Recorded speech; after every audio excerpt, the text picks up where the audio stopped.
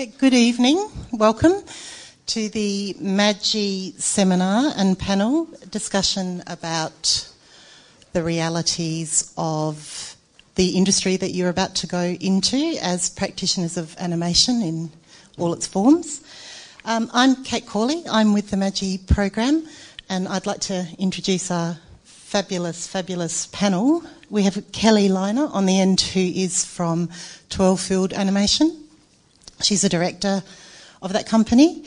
We have Kylie, who I have to read your title, Kylie, because it's got so many fantastic words in it, who is Head of Creative Digital Emerging Products at Penguin Random House Australia. Kylie's been right on the bleeding edge of transmedia production over the last 15 or 20 years, I would say. Malcolm Turner, not Malcolm Turnbull, I'm sorry, I've been doing that all week. Malcolm Turner is the esteemed Executive Director of the amazing Melbourne International Animation Festival that we'll call MEAF to save us all some time. And Malcolm's been associated with that festival since 2001, and it started really small and is now the biggest animation event in the country and has a whole lot of life overseas as well. And finally, we have Associate Professor Stefan Greuter, who's the director of RMIT's Centre for Games Design Research. I reverse that every time I say it, I apologise. Stefan has been at RMIT for a number of years. He came to Australia with some prestigious research scholarships behind him from Germany and given to him in Australia as well. And he has been right at the front of game design research through his time at RMIT as well. So we're going to get some fantastically diverse responses to questions this evening. What we've tried to do is find people who will look at the skill sets you're developing differently from their position in industry, and hopefully the questions that we put to them will expose a nice broad range of possible futures to you. So we'll talk for about 45 minutes, and then we'll open the discussion up to you for your questions. So please, if anything occurs to you as our guests are speaking, please hold on to it, and you're really welcome to ask at the end of the discussion. So I think I'll start by asking our panel members if they can give us a little potted history of how they got to where they are at this moment in time in their industry. I have to pass this along. Okay. Thank you. Good. Thank you. So for me, like as you can tell, I'm German with this accent, and I started actually out as a fitter and turner in Germany, and so I was welding things and I was manufacturing small machine parts and all of that, and that's actually quite rewarding because at the end of the day you kind of see what you're doing and you see how many things you've produced out of rough material. You get these shiny little things, and that's great. But there's always been this drive for me to be more creative, to do something else, and so I went back to school, and in Germany we've got that system that when you don't do so well in your high school, you can do school again for a year, and then if you do well there, you can go and study. And so I went to study digital media, so something completely different. And that was actually really difficult for me to decide to all of a sudden depart from something I've learned to, something new that was completely something I hadn't done before. And I actually went there with the intention to learn about animation, but at that time, that was the time when Jurassic Park came out, and it was all very sexy. But the rendering times, they were just a killer. It's just like you can see how the frame kind of starts to unpixelate and all of that. And so I actually decided I don't do the rendering stuff, so I go with games because that's immediate and real time. And that's been then quite interesting. So I learned about programming and in a way, these skill sets that you learn in animation and in games, you kind of need to use them just in a slightly different form than anybody again. And then I got these scholarships to do a master's degree at the Center for Animation and Interactive Media here with Jeremy and everybody. And then that turned into a PhD, and I've completed that PhD, which then turned into employment in TAFE. I've worked for the Advanced Diploma for Animation and Interactive Media. And then I moved into the animation department, and from there into the games department, and then I became program director and then discipline head, and now I'm the Center for Game Design Research. So that's been quite a long-winded story. Sorry, but it kind of shows you don't. Sometimes, like as a student, you don't know exactly where you're going to end up, and it's really difficult to plan that too. But what you feel is kind of this drive and this interest in a certain area, and I see that with a lot of students today. So the most important thing is, like, when you actually start to do your undergraduate studies, is that you know roughly which field interests you, and from then, if that's the right one, then usually you find your way. Hi, my name's Malcolm Turner. I'm currently the director of the Melbourne International Animation Festival. It was something that I established with two other people back in 2001. Life stories. I essentially, to all intents and purposes, left high school when I was about 14. I got sick of it and worked in the fields for 2 or 3 days of the week when the money was there and the sun was shining. And for my troubles, I was expelled from high school 3 times for not turning up. But left high school when I was 15. I took a carpentry apprenticeship, so I'm a carpenter by trade. My father was a carpenter. That went okay, I finished, but I wound up travelling overseas in the 1980s, washed up in Central America as a photojournalist covering a particularly pointless civil war that the Americans were funding. At that time. I'm originally from New Zealand. I got sick of life being a combination of bullets and hangovers, which is kind of what that job is, and went back to New Zealand. I went on to become a commercial pilot for a while. I upgraded. I'd always been interested in flying and did that, but I went to university with the intention of becoming a theatre director, of all things. One of the things that I'd known all of my life, I think, was that one of the great human endeavours is art and understanding, spending our lives understanding the great kind of emotions that we have within us and using our consciousness to learn more and more and more about the world around us. And through that I developed an interest in theatre management and in theatre festival management, and spent quite a bit of time overseas. I've worked for festivals in Brighton in the UK. I worked for WOMAD for a while. I worked for a festival called Eurocaz in Croatia. I established the Wellington Fringe Festival back in the early 90s because I just really love the chaos that really, really great fringes can bring to a city, and I really enjoyed kind of upsetting the arts festival that was in place at the time. But through all of that, there was this thread of being a failed theatre director. And theatre directors go kind of one of 2 directions, or one of 3 directions. Direction number 1 is, fries with that, sir. Direction number 2 is they spend their life stressing about not being able to make the well-made play or getting into the Royal Shakespeare Company, something like that. And the 3rd direction is they spend their lives worrying increasingly about how they produce stranger and more and more and more esoteric theatre.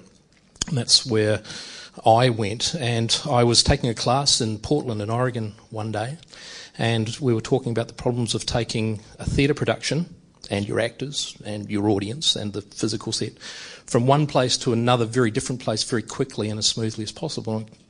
the problems when you have these extreme ideas, when you're working in the physical space, are very difficult to overcome. You're stuck with things like the laws of gravity and all that kind of thing. And somebody showed me a film called Mindscape by Jacques Drouin. It's a pin screen animation. It's made on a pin screen like Alexiev made. And that was a transformative moment. I saw out my contract there, went back to New Zealand, told a whole lot of lies and convinced the New Zealand Film Festival to hire me as an animation programmer, and went off to the Stuttgart Animation Festival and started programming animated programs from there on. And linked up with a couple of people here in Melbourne that had made a really successful film and had followed it around the world and didn't understand why Melbourne didn't have an animation festival like so many other places did. Packed in a reasonable job over in New Zealand, came over here to basically live in poverty. I think we had about a $2,000 grant and a hot desk at the old Acme. And we established MEAF, the three of us established MEAF in 2001. I think we showed 6 programs of about 90 films to about 700 or 800 people. These days MEAF is now...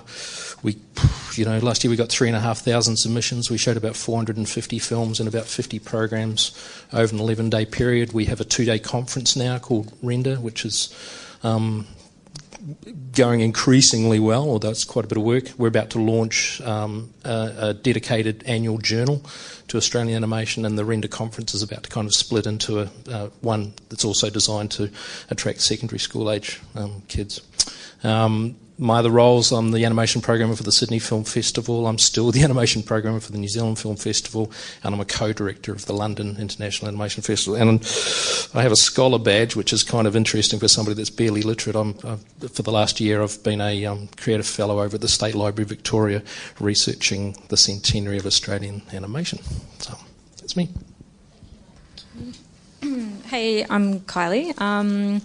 I've been working in digital and interactive storytelling for about 18 years now, which is the sign of my age, way back when CD-ROMs were the big thing. I kicked off, actually studied at RMIT in this very room, actually, we had lectures here, scientific photography, which was really the first foray for me into that kind of collision between art and technology and also science. I was really fascinated with the research aspect with what I did, and also the visual communication aspect to that course as well. So that really kind of set a foundation for what I wanted to do next. I actually went off to Darwin for a year and taught at the university there in the really early days of digital imaging, so the first version of Photoshop. And then came back and I went to VCA and did a postgrad in film and television in the first year of multimedia. And so that's when we were working on kind of 9600 Max. Incredibly slow, very frustrating, but at the heart of what I did was that storytelling aspect of what I wanted to do with my career. And that's really where my interest in interactive storytelling came from. I kind of fell in love with games like Riven and Myst. I don't know if you guys would have seen any of those. Yeah. Again, that collision between narrative, gameplay, and technology as well. And at the time at VCA, we were coding all of our own stuff. We were shooting film, we were writing scripts, we were doing all aspects of production. So it was a really fascinating kind of base to work with when I came out of school. One of the problems that I've faced, I guess, over the course of my career, and it kind of highlighted in the fact that my job title is so long now, I've never been able to pin down exactly what I do, because I have a collection of skills that make me suited to this format of storytelling, non-linear storytelling. So I came out of that and I started working at Sausage Software, which is one of the first internet startups in Australia during the dot-com boom. Lots of silly money being thrown around at some really interesting time, though. Really great, high caliber skill sets across technology, software development, and also marketing and design. So I spent probably, I think, 3 or 4 years there, just working as a producer and a designer as well. Again, that kind of collection of skills that made me suited to different types of projects and working with clients. It was a very steep learning curve. Again, really great foundation for what I was doing in the future. But at the time, I was also to see what sort of technology was coming on the horizon. So I noticed that I think it was around maybe 99 or 2000 broadband was just about to hit Australia, so internet speeds were increasing. I thought, wow, there's an opportunity to do something with video online. Everyone thought I was a bit bonkers, but that's okay. I've been told no a lot, in my career as well. So a lot of people have said, can't be done, why are you doing it that way? And I've been very tenacious in the way that I've done things. you really have to push through some of those barriers as well. So I created Australia's first broadband drama series called Jupiter Green, which was brand funded by City Search at the time as well. That really set me up career-wise. I worked a lot with funding bodies at the time, so Screen Australia and Film Victoria, so built a really good rapport with them for future projects as well. I came out of that actually, I started a production company. I was working in visual effects as well. A lot of 2D animation, After Effects, and production again. So combining that storytelling, technology and visual communication. And after that, I think I started my own business, which ran for about almost a decade. I still do stuff on the side with my business, Studio-ish. And we really, I guess we're one of the first businesses in Australia to centre or focus on transmedia storytelling. We had a lot of IP that we developed, a project called Girl Friday with the advent of mobile video that we produced, and also a sci-fi and another comedy series at the time. Girl Friday was pretty seminal, and that's how I know Kate.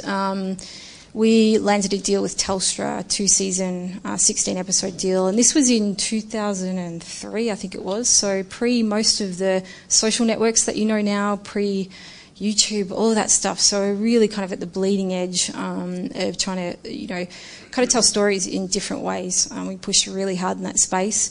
It allowed us to kind of, develop a really good client base as well. So I worked with ABC and SBS, Intrepid Travel, Penguin was one of my clients. And coming out of that, I guess, we noticed that the funding wasn't really there for the IP stuff that we were doing, and the client work was getting too full on. We had too much of it, and we were a small company.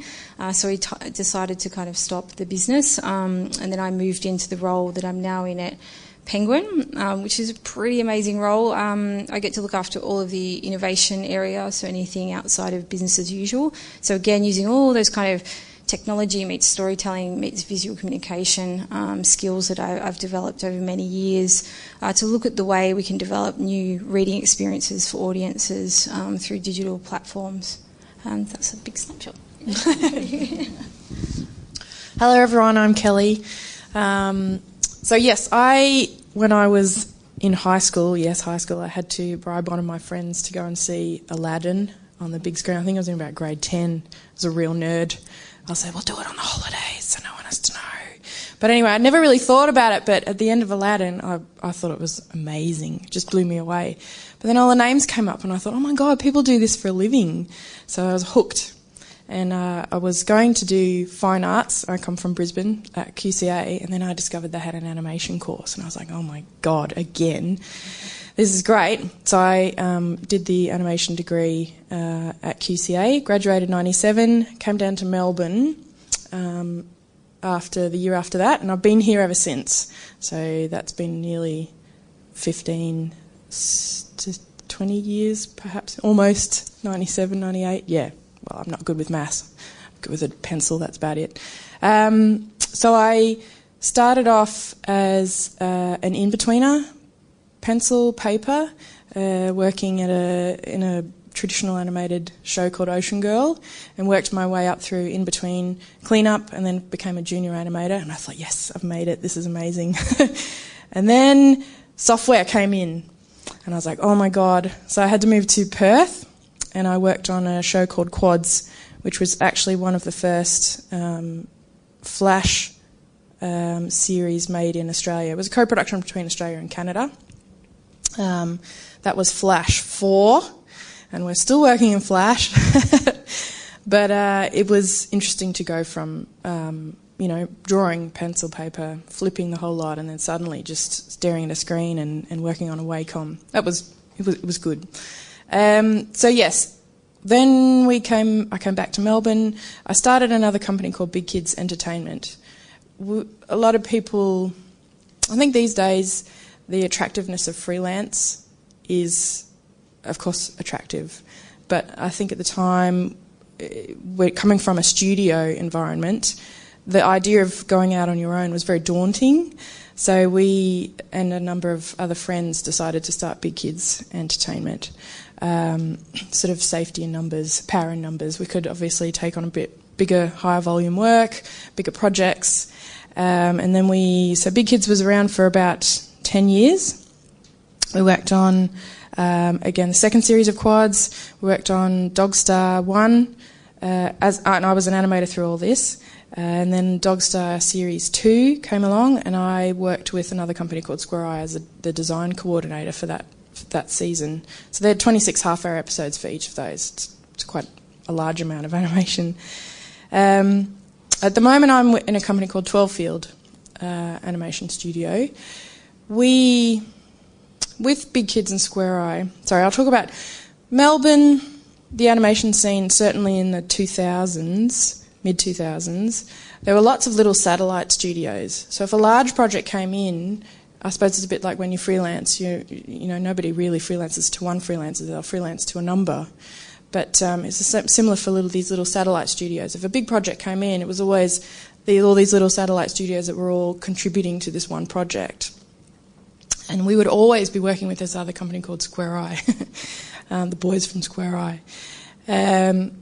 So if anything large came in, we'd always be doing a project with them. So we kind of just thought, well, we're always going to be working together. Why don't we just make our own company? So Big Kids came with we thought we were, I'm sure we were. We thought we came in with the animation grunt, and the boys from Square Eye were really good at design. So we formed a studio called 12 Field Animation. And then in the last couple of years, we've just finished, well, not just finished, but last year made a series for the ABC called The Flaming Thongs, which was on ABC 3 it was ABC 2, yeah. And at the moment we're in the middle of making a telemovie for Channel 9, which is the Dogstar telemovie. And we're also about to begin a project that's going to be going to the bulk of production next year. It's an Aboriginal series, quarter-hour episodes. I think there's about 12 quarter-hour episodes, partly funded by NITV as well. And it's a co-production between us and another studio in Tasmania called Blue Rocket. So we do have a number of things happening in the pipeline. We generally are a production house. We're commission sort of based. People come to us to create large form, long form projects. We do have a relationship with a producer, Media World, that sort of feeds us that work. But yeah, we're generally just a group of artists that specialise in 2D animation. And I think that's pretty much it. Yeah, and I was the director of Flaming Thongs, so that was pretty cool. Yeah. It was my first series that I directed. Sorry, all my papers are flying everywhere. I think there's sometimes, and even Kate had mentioned it as well, it's nice to have a female director to come and talk. It is great. It's very great. But I suppose I'm very lucky in that I've never really experienced that sort of gender bias when I go for any kind of role. And even when we're screening people, whether you're a female or male means absolutely nothing to us. It's all about the quality of your work and your presentation of your reel. But I know that it is still an issue for lots of people out there, especially in the programming area, 3D programming. It is quite... there's a lot of men in that industry. So there is a bit of a push to, get women in there. But for me personally, yeah, when we have a studio that's, we've got, I think it's almost half-half at this point in time. Yeah, yeah. Our undergraduates are definitely half at least. Yeah. The animation, the games, it's much more balanced in terms of gender now. Yeah. In your undergraduate, yeah, I'd say. And we see it in us as well. Yeah. Usually when I talk, even when I walked in here, it's always about 50-50, and it kind of just will end up being a little bit tipped one way or the other. Something's going wrong in the transformation, though, because Yes. I've gone to a lot of classes, and Yeah. I don't count, but they look roughly 50-50 Exactly. for quite a while. Yeah. But, roll the clock forward 4 or 5 years, and you walk into these studios and it's like, what?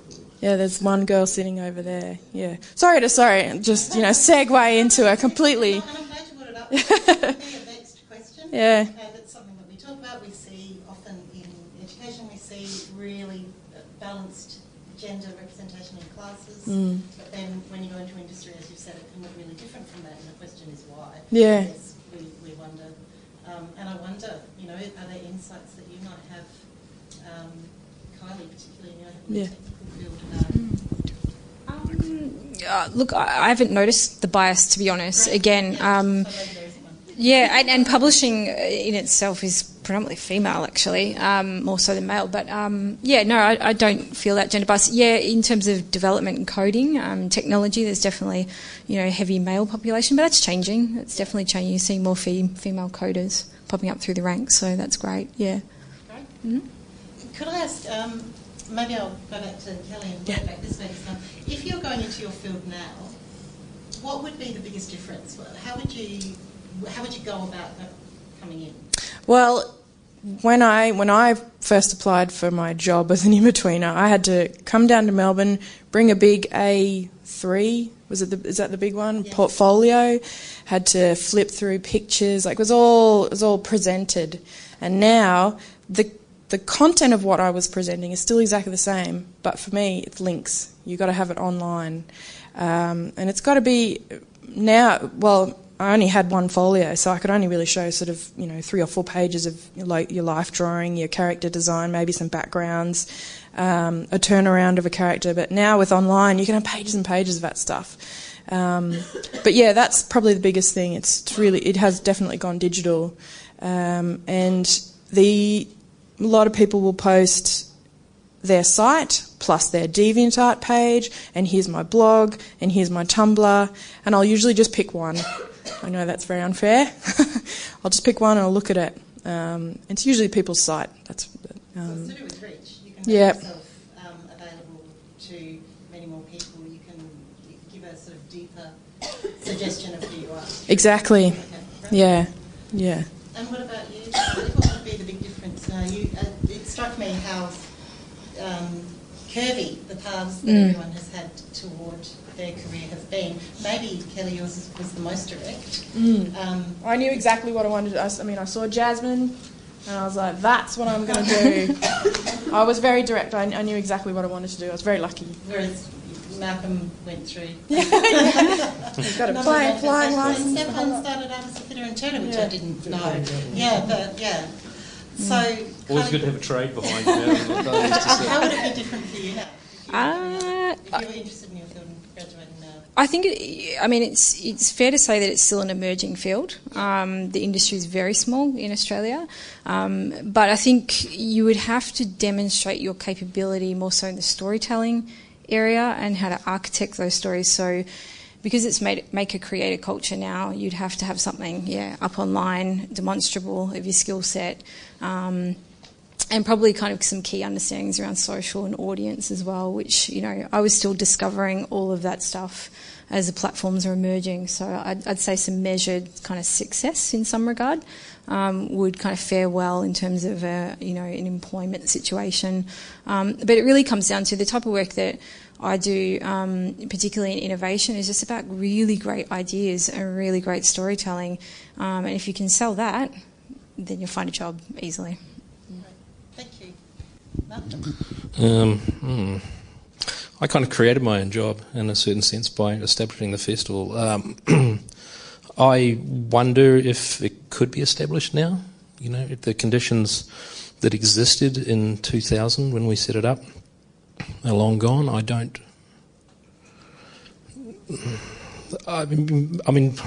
Probably almost nobody wants my job. There's only probably a couple of dozen people in the world that do what I do anyway.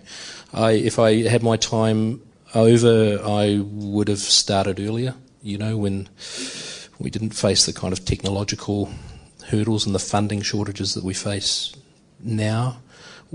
MEAF's lucky in that it's now established, and I have great relationships with organisations like RMIT and embassies around the world and Screen Australia, but I think if I rolled into town now and tried to replicate what I've done, I probably wouldn't be able to do it.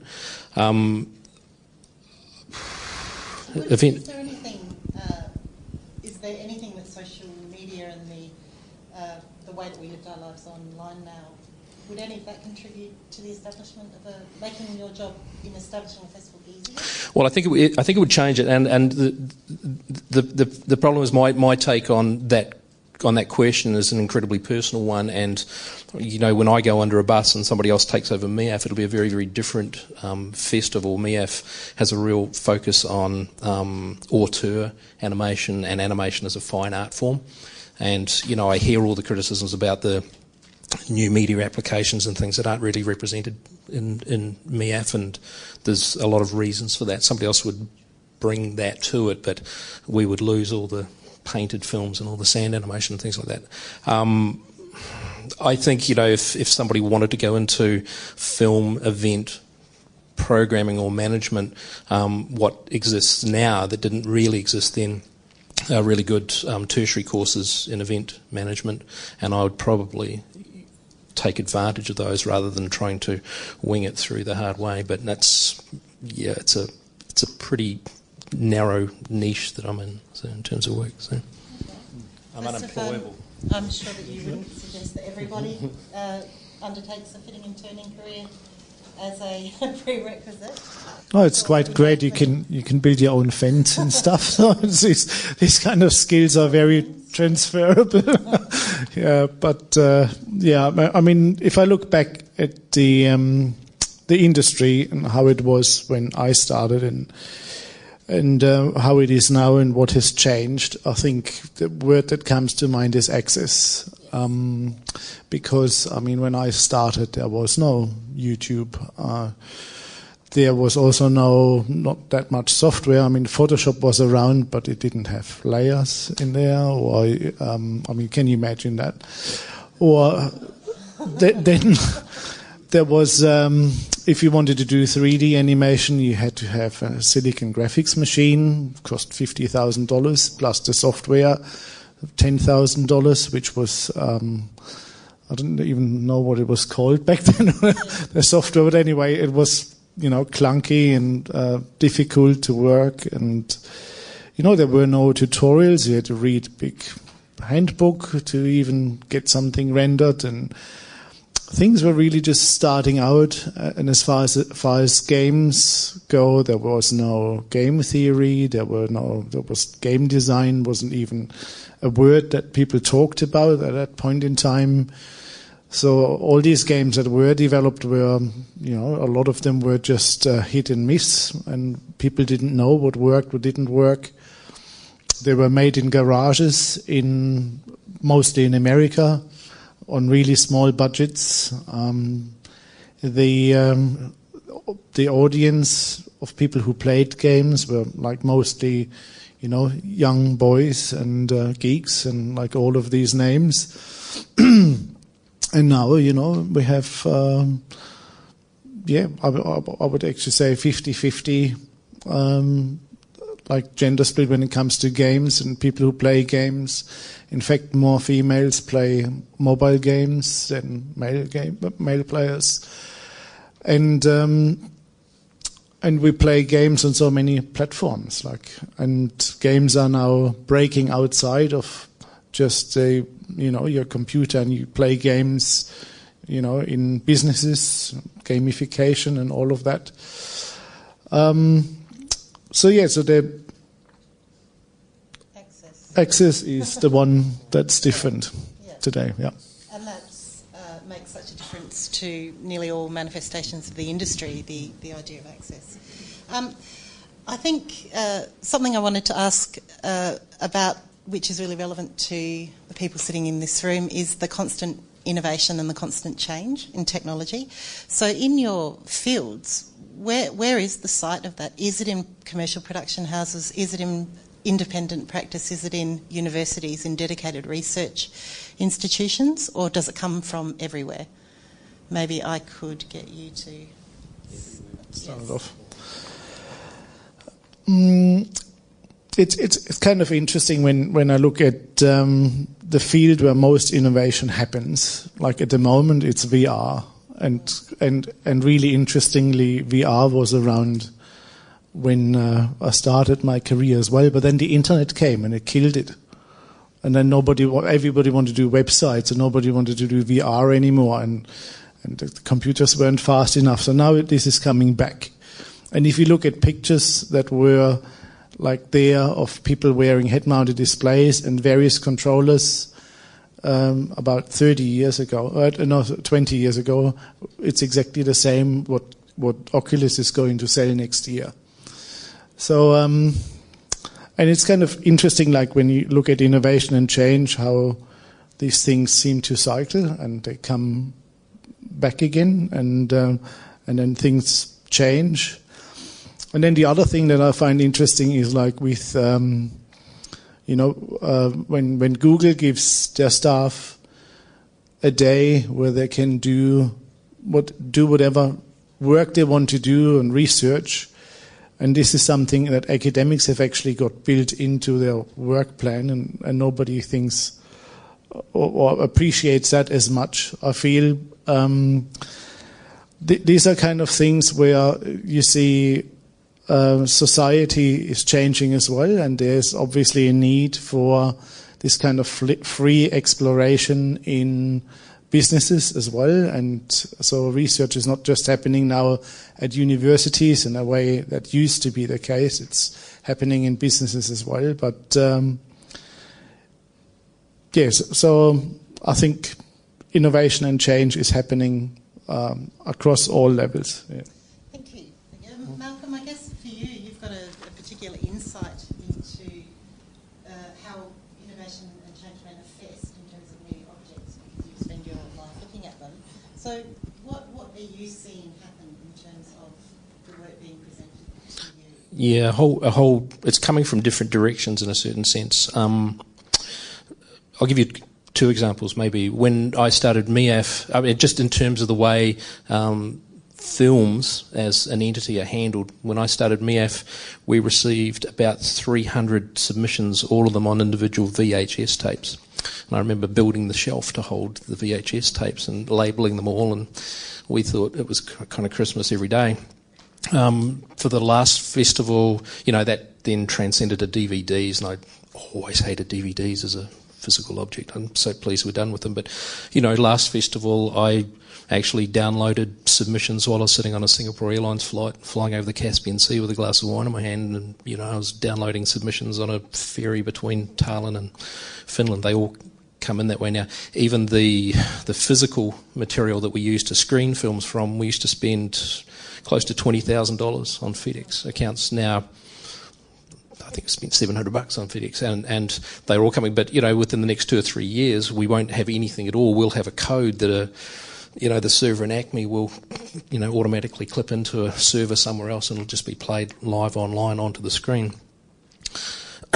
So just that handling of physical material. The other thing I'd say is that although commercial animation relies heavily and probably almost entirely on highly technological solutions to get it made, in the field of auteur and independent animation, that's not nearly the case. I would say, computers play a role in most short animated films that are made, but, 3,500 submissions that I got last year, I'd only classify 30% of them, 40% of them as being CG animation.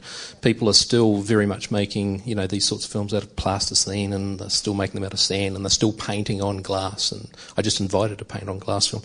Computers help that process a little bit, but we are seeing, I think, the end of the first wave of being in love with computer animation just for the sake of being computer animation. Now the computer animation that we're getting tends to be as good as within its realm as all the other kind of techniques that are being employed. Whereas a few years ago, it was you would get film after film after film that amounted to not much more than somebody turning a blue square into a red circle and thinking that was pretty cool.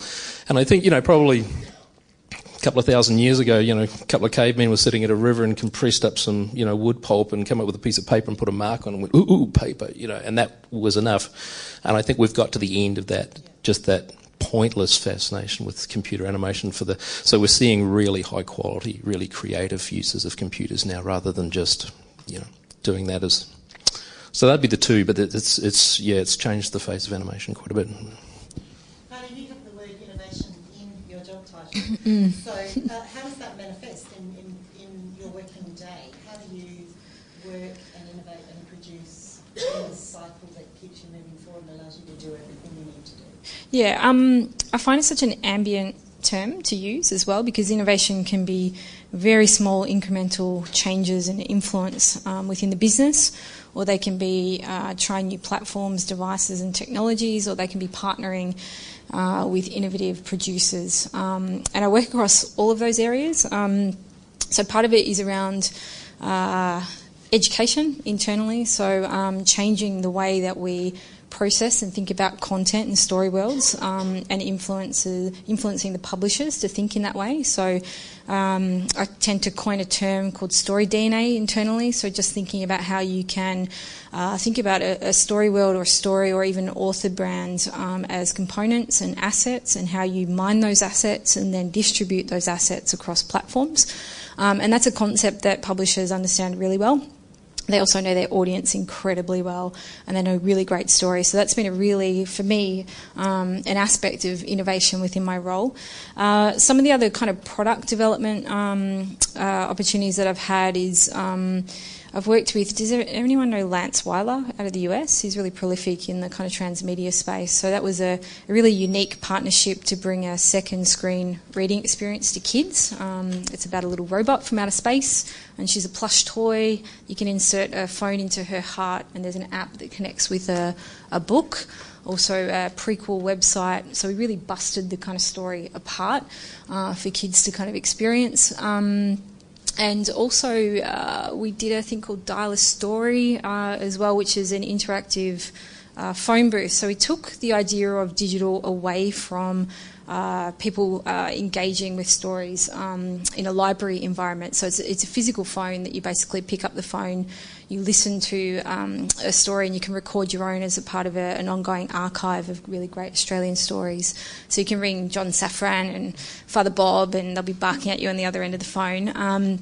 Really, really successful because there is no barrier to entry when it comes to that interface that you have with the story. But essentially ran all on a Raspberry Pi, all interfaced through a central CMS as well. So very, very simple, straightforward, really, really successful.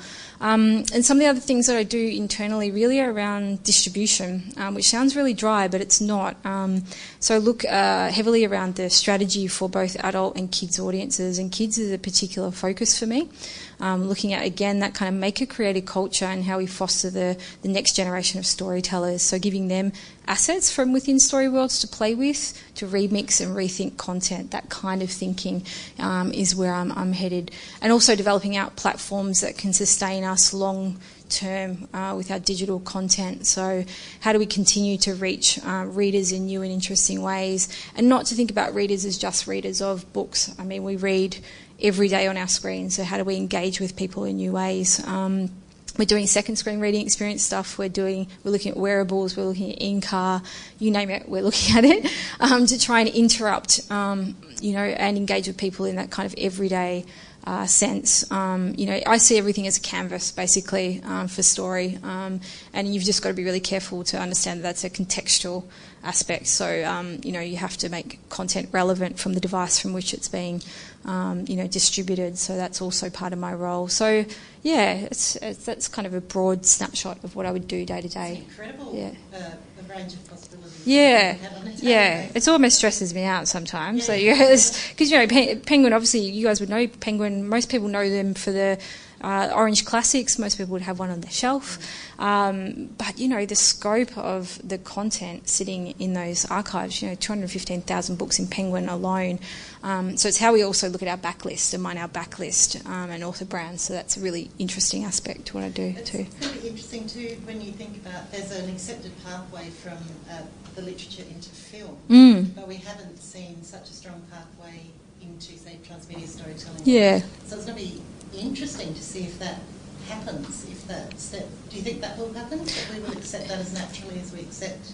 It's interesting. Audiences already accept it. Yeah. There is no barrier to entry with audience. I think from a commercialisation, like a commercial models around this, it's tricky because obviously the cost of producing digital content can actually be higher than the cost of producing a book. And book sales are still really, really strong. So you don't kind of want to mine that market, but you want to run in parallel and really complement the idea of having a book on the shelf, but also being able to access your content anywhere on any device and have unique experiences, again, that are and not just text on a page.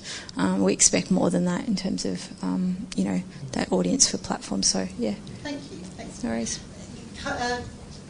Kelly, sorry. We were talking just before we sat down about innovation in innovation's place, in a way, that there's innovation in technology, but there's also innovation in practice around technology. Yeah. And you were talking about how your big production now for television is based in a relatively old version of Flash, and your decision is to stay with that. Yes. Yeah, I mean, when you talk about innovation, especially for commercial studios, you've kind of got your bread and butter sort of innovation, which is about making your pipeline as efficient as possible. So we're actually still using Flash CS4 to make the telly movie. And that's because we've been working with Flash for such a long time. We know the program in and out. We know its strengths, we know its weaknesses. So we know that we can sort of make our pipeline of our production as efficient as possible. So innovation comes in by someone writing a command, something as simple as sharing a shortcut with someone else. And as a studio, we're very conscious about making sure that artists who sit next to each other are actually aware of what we're doing, because this person next to you might be able to put out 40 seconds a week, and you're sitting there struggling to do 25 seconds a week. You go, how can that person bust out that much that fast? And so it's a process of sitting down as a group and saying, this is my process for how I approach my animation. These are the type of shortcuts that I use. I've got some plugins here. I've got some scripts that I've got, and it's sharing that knowledge around. So there's innovation in there, but that's much more the bread and butter side of and running an animation studio. I think innovation definitely comes from what you guys are doing, which is what I consider as pet projects, where you get to lavish a little bit more time and attention on, even just creative problem solving, where you may not have that time in a sort of a deadline-driven project. I know that you guys have your own deadlines, of course. You can't take 6 years to graduate, of course. But it's all coming from you. You're not necessarily having someone come in, a broadcaster and a producer and an executive producer saying, I don't like the colour of that person's pants and I want that kid to have red hair. It's all about you. It's what you want. You can take on board the constructive criticism, sift it out. But, sometimes with, large projects, you've got so many eyes on this thing and so many people want their own input and they want to see it happen that sometimes you can feel like, I just honestly have a little bit less creative control in it. So the pet projects, the stuff that ends up at MEAF, that's amazing to go and see. It should be what inspires you. And you see stuff up there and you go, wow, how did they make that? And then you can dissect it a little bit and go, I think I could employ some of those little techniques in, an X project. Or you're not going to, of course, steal the whole thing. But, I see stuff online and I go, that looks beautiful, Look at that shading, look at the lighting technique, look at that character design. You take it all on board. So I think the pet projects is where I feel a lot of innovation comes from. It's, for me personally, yeah. Oh, gosh, I've talked for too long.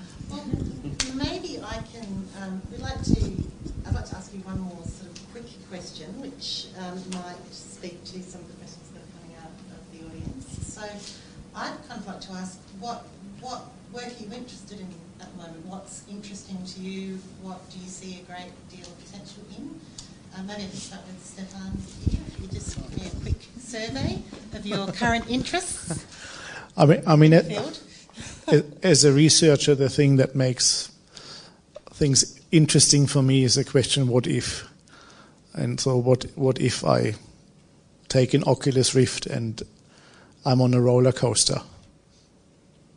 So and these things are being tried out because, like there, for example, there's an amusement park in Germany and they're trying this out. They put a virtual reality device onto people, and What that means is they can reuse this old roller coaster that everybody knows in and out, and they don't have to create new physical content for it. That means you can ride the same ride and experience different content. And it also means, what people have found out, is you can exaggerate in virtual reality the curves you're going through on your roller coaster. And we actually believe that. So you can make a roller coaster more scary for some people, and for others you can make it less scary. And so you get these new kind of experiences out of that. I find that quite kind of interesting. So this question of like, what if you put things together, what effect will that have on people who use it? That's the interesting bit for me. Fantastic example as well. The fact that you can layer new realities onto the existing ones is endlessly interesting. Which is what animation's uniquely good for. For me, I think I'm probably regressing in a certain sense. As I get older, I think and some experiences I've had in the last couple of years, I'm becoming increasingly interested in writing and researching and recording the history of animation, particularly Australian animation. And MEAF's one of the last animation festivals in the world to still print a catalogue. And I write most of that. It's about 100 pages, and we're about to launch a journal dedicated entirely to creative Australian animation. So I sense my life heading in that direction to some degree.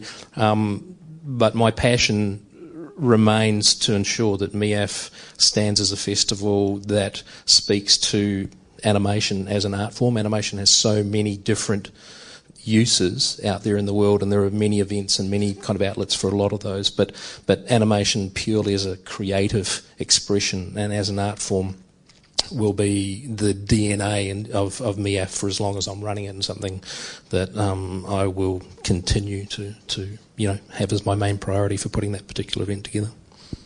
So there's a degree of sort of backward-looking, sentimental, sort of very pragmatic documenting of history. Why do you think you're interested in that now? Why do you think you've sort of stepped? Well, I think I came to animation, with experience in event management, and 10 or 15 years ago, I saw it, and still do, but I saw it as my main workload being running an event.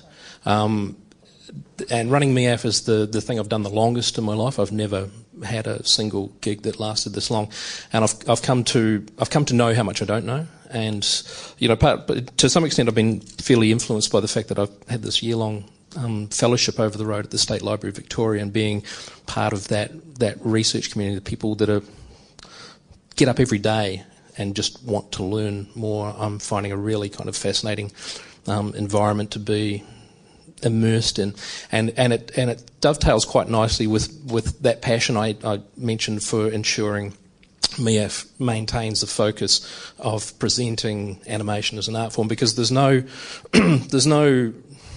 real world use for these films. It's almost impossible to make a living or really any money from these. You make the kinds of films that go into MEAF. Generally, so there's some exceptions, but generally they're made because somebody has that same creative and artistic need to make them, in the same way that many writers have a need to write, or poets have a need to create poetry, or painters paint a painting. Why do people make these? Why do people consume them or want to see them? Why do we have these things amongst us? And again, it speaks to, I think, what I was talking about at the very beginning of this.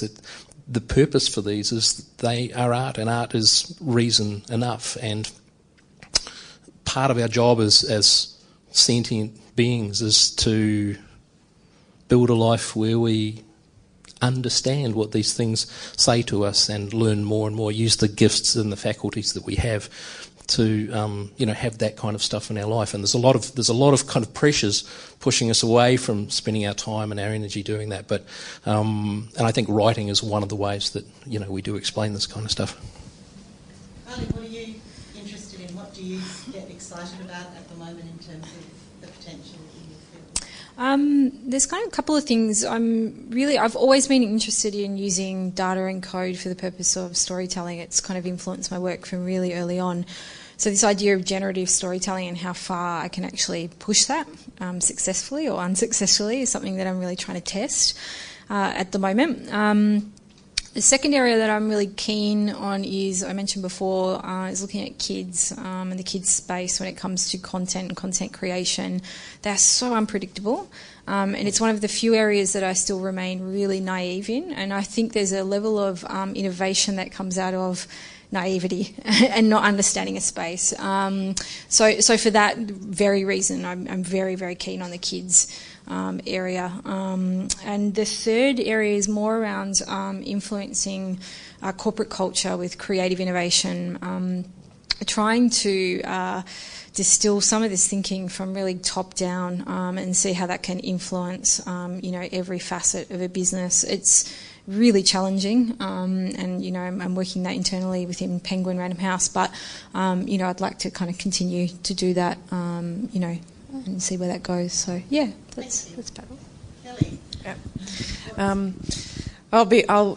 Mine's quite simple. I suppose what we're trying to do at this point in time is build our own IP, and that basically is the challenge of making a ripper story that kids are going to be interested in, and then trying to couple that with something, an approach, a visual style that is going to stand out amongst the huge amount of content that already exists, which is very difficult, especially because I think we're just about to have this massive boom. Netflix is here, Stan, Presto, you've got Foxtel. You've got still free to air. I don't know that they're going to be around for too much longer. So the amount of content that we want and need is just booming. But I'm not sure that Australia has the economy where, and I think this is the difficulty, I'm not sure that we can necessarily support our own sort of cultural, commercial content. If that makes sense. I know we struggle with that. That's what you could if we wanted to. We could, yeah, exactly. But that's the whole thing, free to air, and then now the pay TV. They have so much of overseas stuff. They go, we'll just put that on air. We're trying to come up with IP that satisfies that Australian sort of cultural need for their own stories, but also have to compete against what already exists. That's a big challenge for us, but it's exciting as well. So I think that's that's what we're really interested in at the moment. It's just coming up with those great stories. So it's largely ideas Yeah. and potential possibilities. Yeah. For things that are engaging interest rather than technology. Yeah. Thinking about ways that technology can facilitate ideas. Yeah. For instance. Yeah. There's always going to be a software that can do what you want it to do. But yeah, you've got to have that idea in the first place. So that's what we're in the process of coming up with. Fantastic. Yeah. Thank you very much for your really broad and deeply informed responses. I'm sure that there are going to be questions from the floor. If you'd like to ask a question, please just put your hand right up in the air and tell us who you're directing it to. I'm extremely short-sighted, so you might have to jump up and wave. I think you've got your hand up? Yeah. Excuse me. Kelly, this is directed to you, what you just said. Yeah. Big Aladdin fan too, and I have a crush on Jess. Okay. Growing up with animation, looking at IPs and Australian stories and things that, because we have such a great cultural base here with different ethnicities, do you think, how do you tackle the IP side of things if you have a great idea and you've got characters and things like that you want to put out there, but you've got to be so cautious now? You do. Just navigating IP alone is just... Yeah. Even just talking about it now would be a breach of an IP. Well, yeah. Look, there is a danger, of course, that you will be exploited if you do share your story. but you have to share your story for someone else to get interested in it. And that's where you have to walk that fine line. How much do you want to tell people? Or, you know, there's, in the past, large organisations have really ripped people off. And I think that's changing now, which is really good. Ripped people, that sounds terrible, but, you know, there were, especially in the 90s and early 2000s, there were a lot of competitions where, you know, big networks would put out, they'd say, submit your idea, you know, we'll get it made. So they'd get hundreds of ideas and they'd be able to, they might get maybe 5, and it's no skin off their nose to, you know, develop that project. But then they go, I like this, I like that, I like that, I like aspects of this, so how can we use it? It's them you're just feeding their machine. So it is difficult, but at the same time you do need to get that out there. You need to go to the ABC, you need to go to Channel 9, you need to get your pilot, you need to put it on paper. And the other thing is that once it's out there, if someone is interested, they will want to make creative changes. You have to be prepared for that as well, 100%. Yeah. So I'm sorry, that's a really difficult thing. But that's why our challenge is to come up with a great story, a great style that people perhaps maybe don't want to tweak as much. But it's a hands down that you have to work with people to get it on. You've got your your international distributors, your local distributors, they've all got to say. So long story short, you've got to get your project out there, but be prepared for people to have their own input. Yeah. It's difficult. It's difficult for us.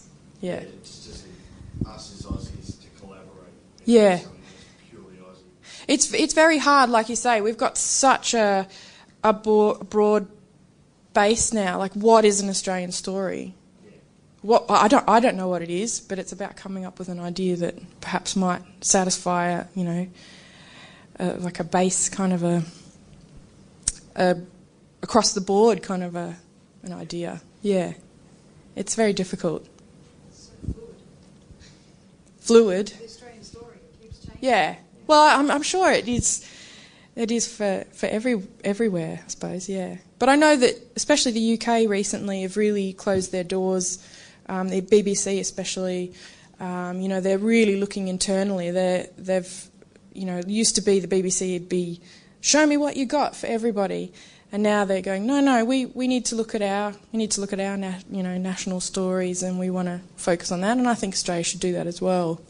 Yeah, I think there's a danger that we could get lost. Yes. Mm.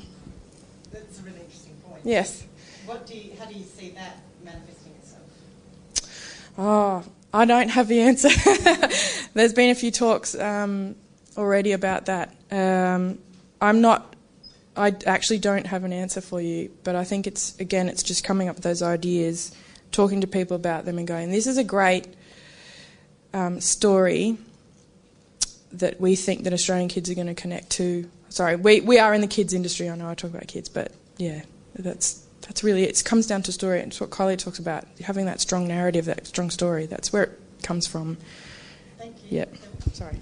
Yes. Oh. Sorry, okay. I talked for too long. Would we have time for one more question? Maybe one more, yeah. Yes. Sorry, this is a question predominantly for Kylie.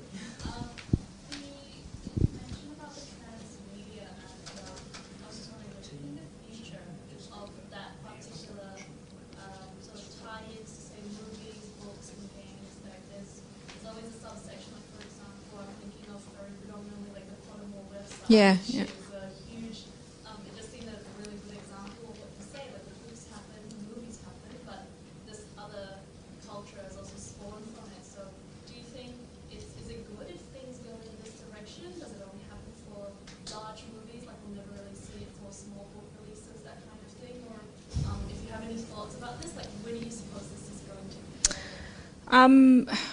I'm trying to steer clear of using the word transmedia as well, because people, they use it a lot associated with marketing. So a lot of projects, will market what they call the main stage, so the film or the book. or the TV series. So it can service from a marketing perspective, and that's where I guess majority of the budget spend is. Because transmedia generally, the commercial model is still evolving, so it's very hard to fund these things. But I guess it's also a way to mobilise your audience as well. How do you kind of engage your audience in a really different way across platforms? How do you connect those experiences together? So largely I think we're in a state of flux with it. But also if you start to kind of rethink the model, I mentioned Story DNA before, you start to look at the value of your assets, right? And that's where it becomes really interesting. So, for instance, if we partner with an independent games developer or an animation studio, for instance, doing an app, I will look specifically at the quality of the assets that they can create within that process that then can be exploited for a book, for instance. So there's another commercial model attached to it.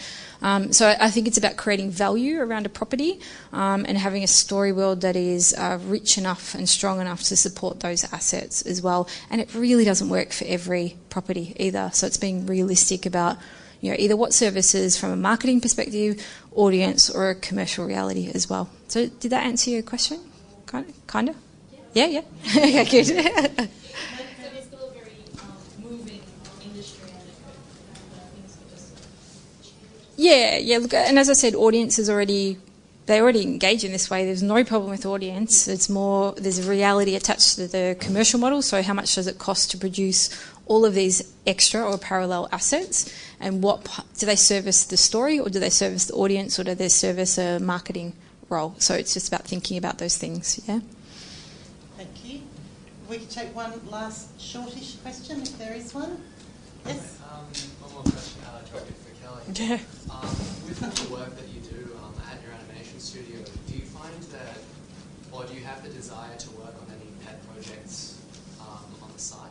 Yes. Oh, yes. Yeah. The Flame and Thongs took 2.5 years to make, and you have to have those small projects that people do in their own time, or we made a couple of pilots while we were doing it, and it's almost like the artist's version of going and having a coffee break. You just detach, because it can be a little bit exhausting working on the same thing for months and months and months. It is really tough. So to have those side projects, even if you just take a scene that you've been working on, you dump on some other track from somewhere, or you might want to scribble over some eyes. I don't know if you guys have seen those GIFs of that person that takes Disney GIFs, and it's just those really small things that just gives you a creative break. No, we definitely like to have small concurrent projects running alongside the really long form ones, because otherwise you get burnout, and so you just need that creative break to have a breath of fresh air, really. Yeah. Do you do that individually or as a studio together on that project? A bit of both, yeah. Someone might go, hey, look what I've done, and then everyone goes, that's great, I'm going to have a go at it too. Or, with actually some of the pilots that we made, we'll go, hey, we are making this project, would you guys be interested in coming off this for a week and working on some animation? So that would of course be a bit more of a studio-driven thing, but it's really just for the actual joy of doing something kind of that people are going to make people laugh, or, just go. And we do something every week called rushes. Sometimes they're called weeklies, where you just show things that have come to you during the week, stuff that you've made in the studio, actual more stuff like we might show a piece of an animatic that we're working on, or a piece of rough cut of animation that we're working on. But it's just a chance for everyone to down tools and then see what everyone's been working on, and again just be inspired by new stuff. Yeah, it's really important, really important. It's a tried and true model. Most studios have a version of that. Starting at the top from Pixar, which has the entire, they have a cinema program for employees. I mean, that's extreme example, but a lot of the stuff that gets shown in MEAF is a film that was made in the studio as a way of kind of either recharging the creative batteries for people that were working on something much larger. Exactly right. So what would be the games version of the side project? How might that look? Well, you can research the project projects are so small, and they Yes. are in principle only side projects. And in a way, that's kind of a good thing, because you don't work on a game for 3 years, and you only, animate one character as part of that game for this time, or do an aspect of it as in games research. We do the whole thing, so you have creative freedom on the whole project, and then you see this through to the end. And sometimes we work with other people, and so we don't really experience that kind of a burnout that you get if you work on a longer project. Yet another reason to pursue a research career through the MAGI program while we're here, other than to hear from our fantastically knowledgeable guests. So on that note, I would like to thank Kylie, Kelly, Malcolm and Stefan for coming.